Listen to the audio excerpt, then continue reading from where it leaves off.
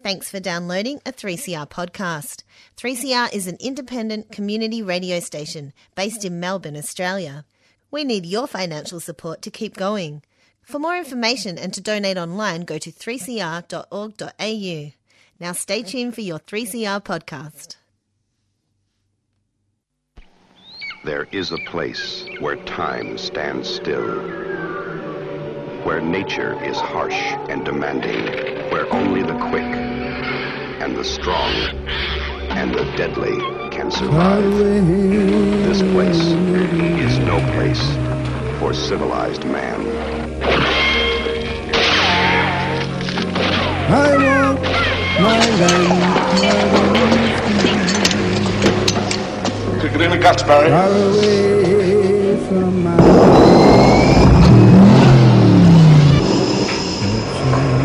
All you've got to do now is pass the Australian culture test. 3 simple questions, 3 correct answers, and you go through that doorway to the greatest little country in the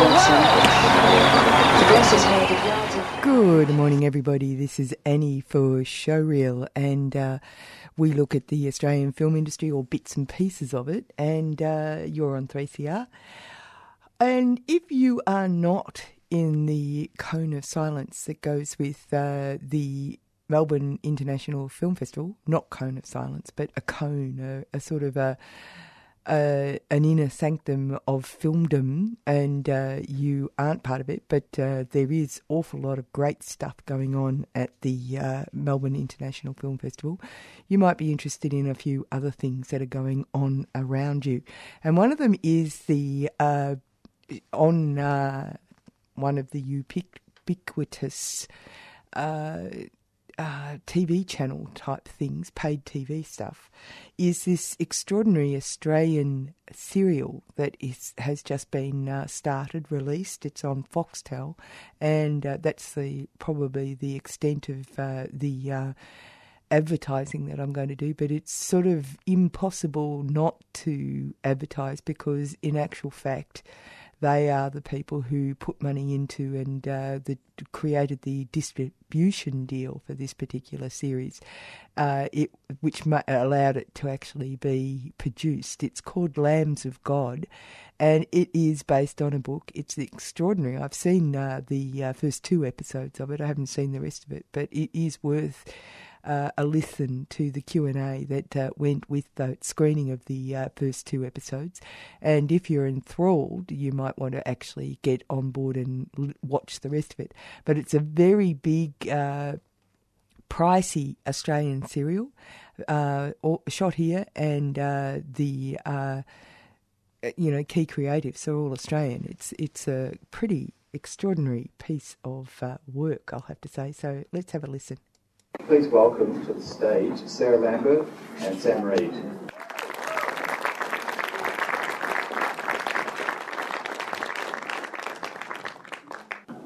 Sam, I've got to say, first of all, it's fantastic to see you upright and mobile. Was it a very emotionally demanding performance? It's a difficult question because obviously it was so much fun to do, so you're having a great time doing it. But yeah, it was, I blew my voice out a few times and had some real bruises and cuts and things that were left over, and less time in the makeup chair. Yeah. Sarah, it's a very well-written show. Could you start by just sort of taking us back to the beginning and explaining how this production came into existence? So, about almost 3 years ago now, Lingo got given the book to read. So Lingo was Jason Stevens and Helen Bowden. They were given the book Lambs of God by Morel Day, and it had once been optioned many, many years ago by Winona Ryder. So she tried to make it with Susan Sarandon, and it was going to be a very big Hollywood movie many, many years ago.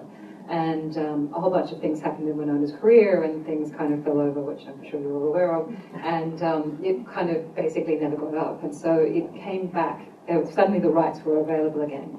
And they gave it to me to read and said, what do you think? Is this possible to turn into a 4-part or, you know, a television series?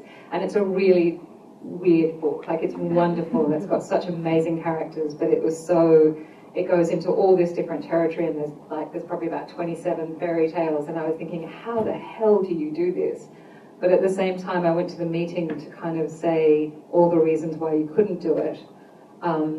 In the middle of the meeting, I realised that I thought this is like a once-in-a-lifetime opportunity to try and actually make something, you know, really, really different. So I went to the meeting to say no, and then ended up saying yes. And we got 30 days from the people who we got the option from to be able to actually shop it. Because we were Australian and we were small, they said, you know, you only get 30 days, and if somebody doesn't pick it up in 30 days, then the option goes back to Hollywood. So we only had 30 days, and we only knew that there would be one broadcaster in Australia who would do it, which would be Foxtel. So they went to Foxtel, and Penguin read it and sort of knew what we wanted to do, and they said yes. And so we started on this sort of journey. And then it was just basically Morel gave me the rights to sort of do whatever I wanted to do with the book, which was very generous of her. And then it was really, what you see in the series is quite a departure from the book, because basically there is no, you never leave the island in the book if you've read it. It's just it's a 4-hander, basically. They never leave the island ever. And so we really wanted to expand on that world and bring in the kind of Catholic Church and Ignatius' sister, or all creations, that we kind of expanded on that world. And then also really pushed the ending. And many other things, sort of made the fairy tales always about the characters in the story. The fairy tales just sort of exist separately in the book, and so we really decided that we would make them part of the kind of the stories of our characters, the narratives of our characters that we all sort of tell.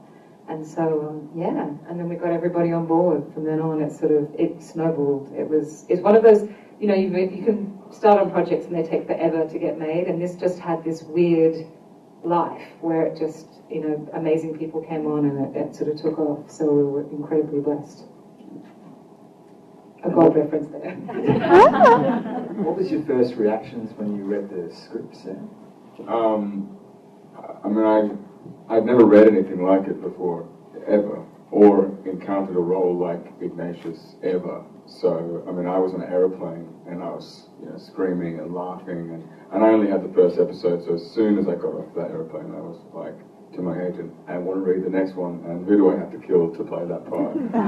Yeah, I've never read anything like it, and still when I see it, you know, and I know little things change, but still when I see it, that is what the script was, and it's so rare that you do a project where the script is so accurately translated, and it's just a credit to Sarah, really, like, that it was such an extraordinary and precise script that everyone wanted to, you know, respect and uphold the whole way through to, when you watch it, that is the script, you know. You mentioned the fairy tale element before, Sarah.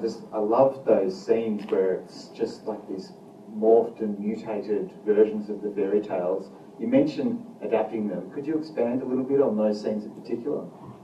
Look, I felt like the fairy tales were always really interesting, and I think what she did with it, there were these sort of wild revisionist sort of fairy tales. We went slightly darker with them, I think, in the end, but they weren't connected to the characters, and so I felt that that every character needed their own fairy tale, the story that you tell of your life. And we shaped the whole thing as a Gothic fairy tale, so we really shaped it as a big Gothic fairy tale. And when you watch to the end, it really goes in a very different direction. So you think you've seen some twists and turns, you really get some different twists to this story. But ultimately, what I wanted to do is kind of really look at the psychology of each of those characters and the stories of which they came from, and kind of adapt each fairy tale to that particular character. And so we really played with that. And it's sort of the story that you want to be true, you know, and over time you realise what is true and what isn't about those fairy tales that you see. And that that we kind of bring them to life. There's a line in the book that I always really loved, which is, on the island, time sort of ceased to exist, that the past, the present and the future all existed in the same place. And we kind of really expanded on that kind of concept in the show. So that, you know, sheep can be nuns and nuns can be sheep and all that sort of stuff, that we kind of played with that concept. The show looks really amazing. It's just, you've got I assume the drone shots at the start and the wonderful island, this rocky place. Sam, can you just talk us through, I don't know where everything was shot, so was there a mixture of sound stages and actual locations? So all the interiors were shot in Fox Studio, and the show is designed by the extraordinary Chris Kennedy and shot by Don McAlpine. So all of this, and it's quite an incredible feat that Chris designed this sort of set, this big set indoors or in the big studio in Fox Studios that could be reused in different ways and redressed to look like all of the rooms inside the monastery. And then the island itself is Tasmania. It's Tasman Island, so it's on the very bottom. And some of it we shot in Kiama.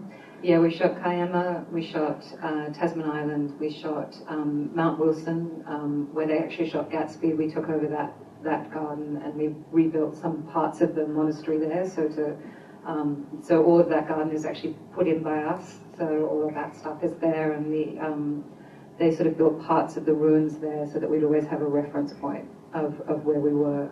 So we shot up there, and in the end we also ended up going to Ireland to shoot some of the town stuff, because the light was never right when we were in the edits. We felt that the town stuff that we really, some of the, just, trying to get a northern hemisphere light, everyone in the end felt like we needed to sort of, we were spending so much time correcting skies and stuff, we went and actually shot some extra stuff on Ireland. It was massive. Sam mentioned Don McAlpine. For those who don't know who Don McAlpine is, veteran cinematographer, I think it's about mid-80s now. He shot Breaker Morant, The Getting of Wisdom, shot the original Predator with Schwarzenegger, a real legend, Romeo and Juliet, Baz Luhrmann stuff as well, Moulin Rouge. Was it an uplifting experience, Sam, to be around that much sort of talent?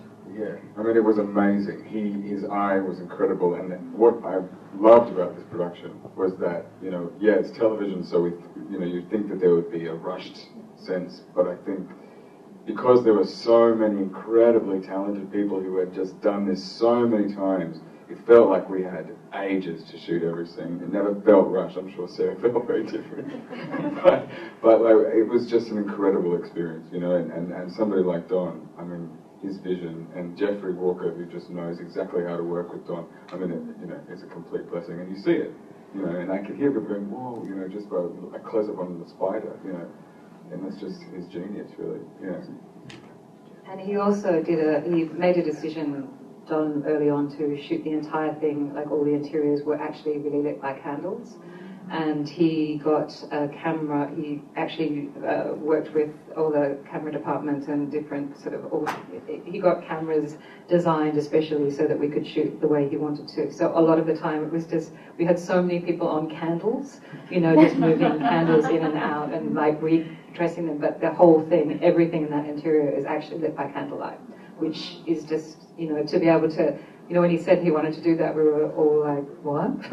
Like, this is television. But it actually worked out incredibly beautifully, and it never cost us any time. It was just such a great decision, and he felt that was the authentic way, that this was the way it should look, and he was completely and utterly right. Sam, your performance has got a high level of intensity, and the other performances also have, I think it's fair to say, a high level of intensity. Can you, between takes, do you just sort of do your thing, get a coffee, you're all like normal again?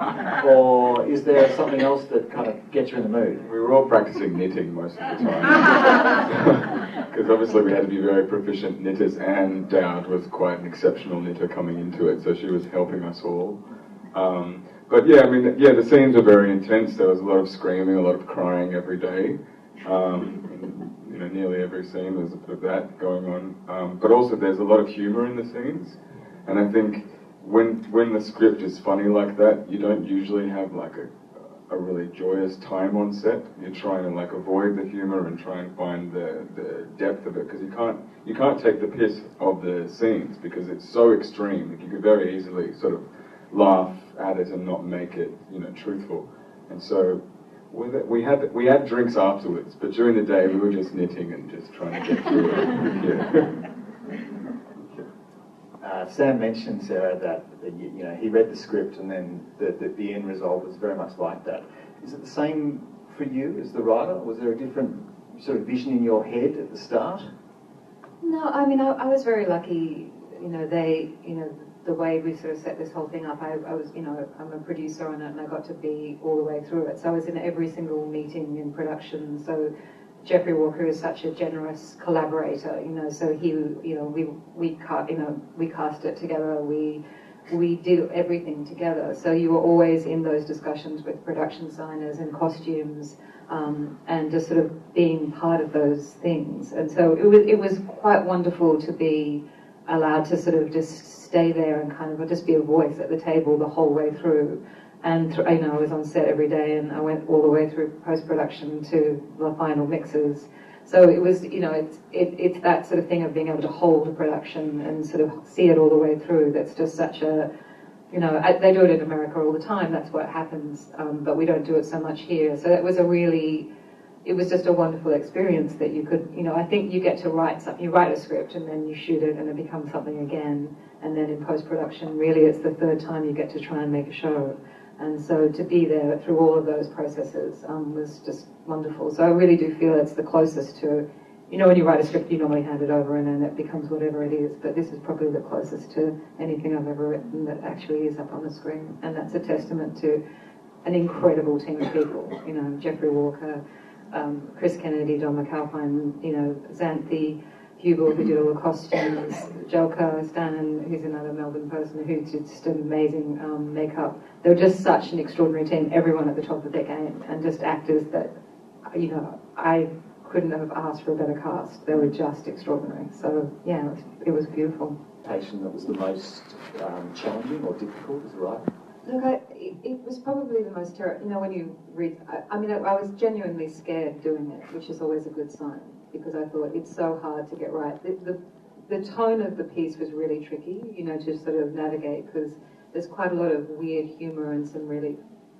The book sort of goes off in all these directions about paganism and witchcraft and all these different things and all these levels of the church and all this sort of stuff. So I was just trying to take all the levels of it and sort of hold true to that. But also not lose. I loved it. I loved the women in it. I thought they were so dark and weird and wonderful, and I'd never seen nuns like it, and I really wanted to kind of capture that on screen.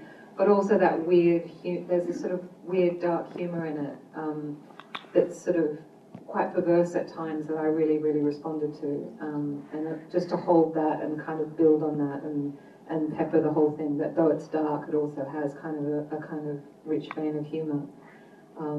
I guess I wanted to try and do a fairy tale. When you listen to a fairy tale around a fireplace, and someone starts telling that story, it's all the sort of dark things we don't like to look at in ourselves and in the world, and it allows you to go to very dark and sort of horrible places and shock and scare you, but also make you laugh. And that was sort of something I really wanted to try and do, see if we could actually achieve that. And ultimately sort of say something at the end, destroy the church and patriarchy, the old stories, and invent a new story, which is really what this sort of the book goes to, is kind of, we need a new narrative for all of us. We need a new story that's more liberating. And you're on 3CR Showreel, and we're listening to a Q&A around a series that's on one of the pay television stations. It's Foxtel, and it's called Lambs of God, and it's the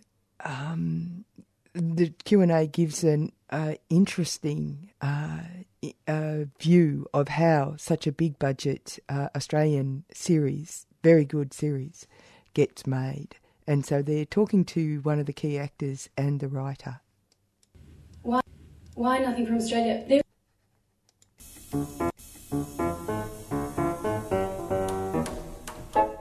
Tune in to On Screen and find out more about what's on the big and the small screen each Saturday, 11 a.m. till 12 noon on 3CR. It's a program on film, on filmmakers and on film festivals. It's called On Screen, but it's on the radio, 3CR.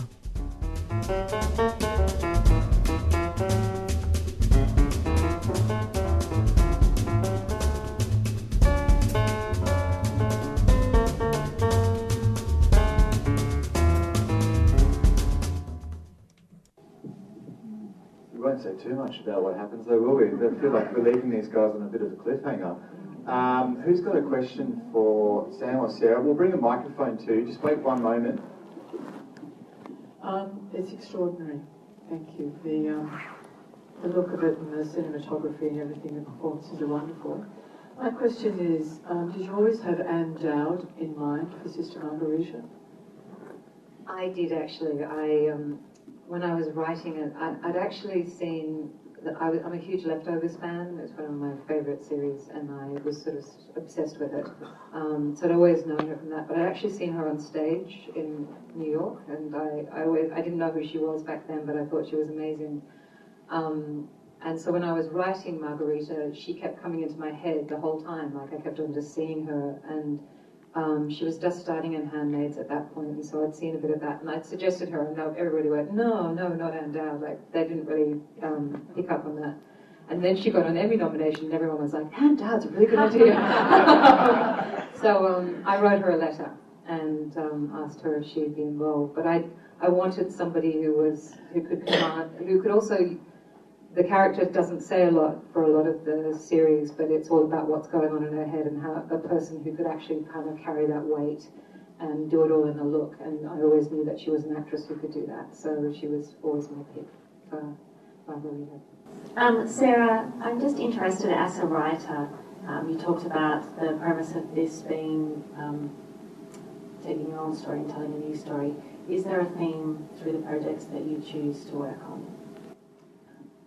I realise that one of the things that I keep getting drawn to is characters and people in history who have had their voices silenced and the erasing of our voices. And I think I keep coming back to that. And I also think I have this kind of obsession with story. I'm at a point in my career now where I only want to do things that matter, that say something big, that actually kind of change the dialogue that we have. And I think that this ultimately is a story about, that the fairy tales that the fairy tales are fucked, basically, and we've got to change them.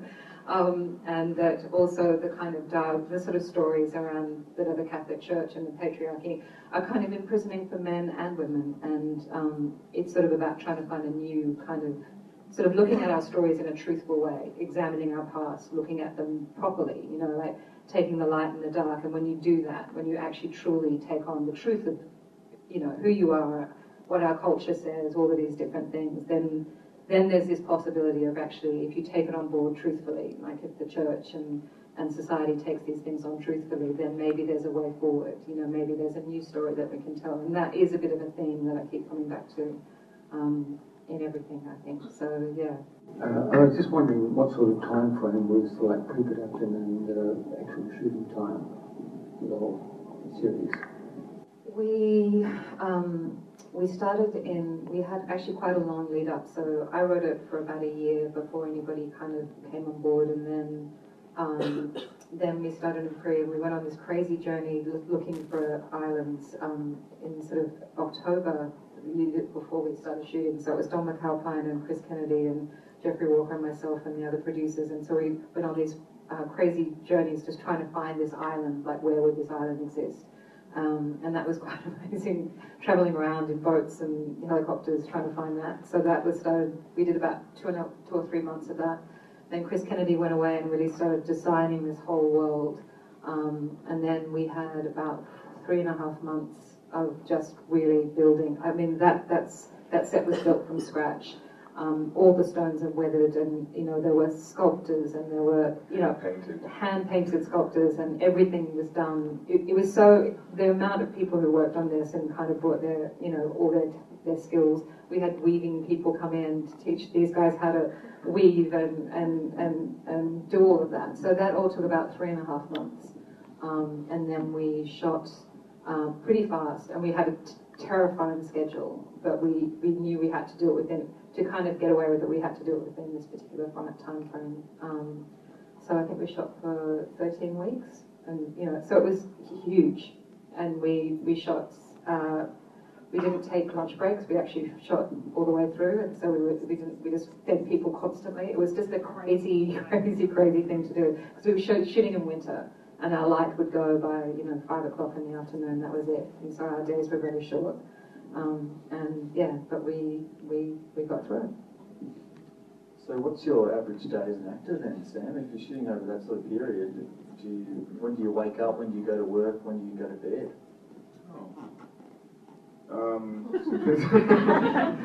Well, I wake up at about 5 o'clock in the morning. So it's about 5, I guess, 4:50 maybe. Yeah, and then you're in the makeup chair for an hour or so, depending on the scene.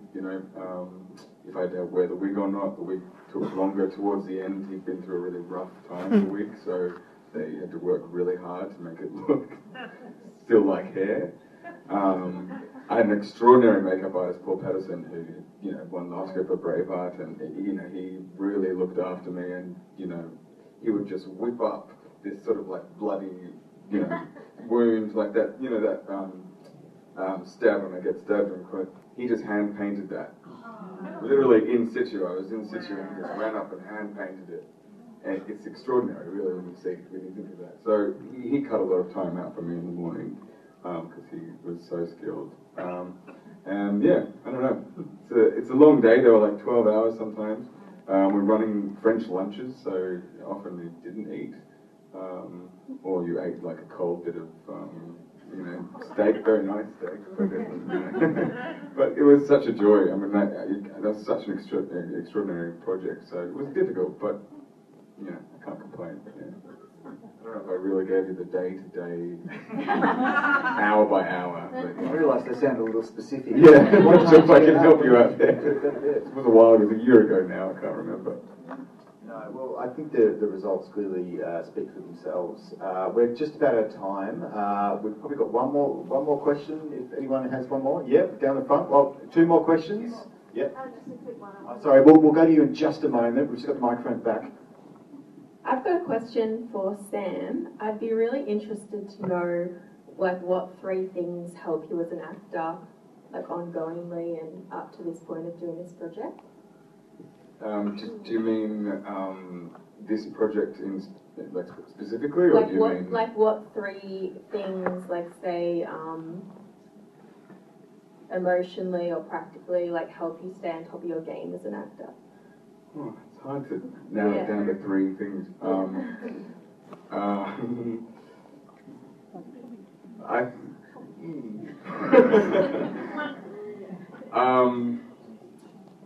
I guess I have to love my job.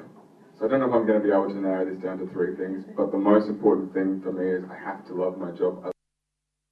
And we had to go because the next show is coming at the door and it is published or not. So if you're interested in this amazing series called Lambs of God, then you should go to Foxtel. It costs $5 million per episode. And there's 5 episodes, and they thought that they didn't have enough to actually complete it. But anyway, that's pretty interesting in itself. We're going to go out with Rebel Diaz. Give me reason for giving. Give me reason to take. Give me reason for giving. Ya basta, loco. Ya. No surrender. No retreat. No more. No more. No more. No. No surrender, no more. No surrender, no more. No surrender. You've been listening to a 3CR podcast produced in the studios of independent community radio station 3CR in Melbourne, Australia. For more information, go to allthews.3cr.org.au.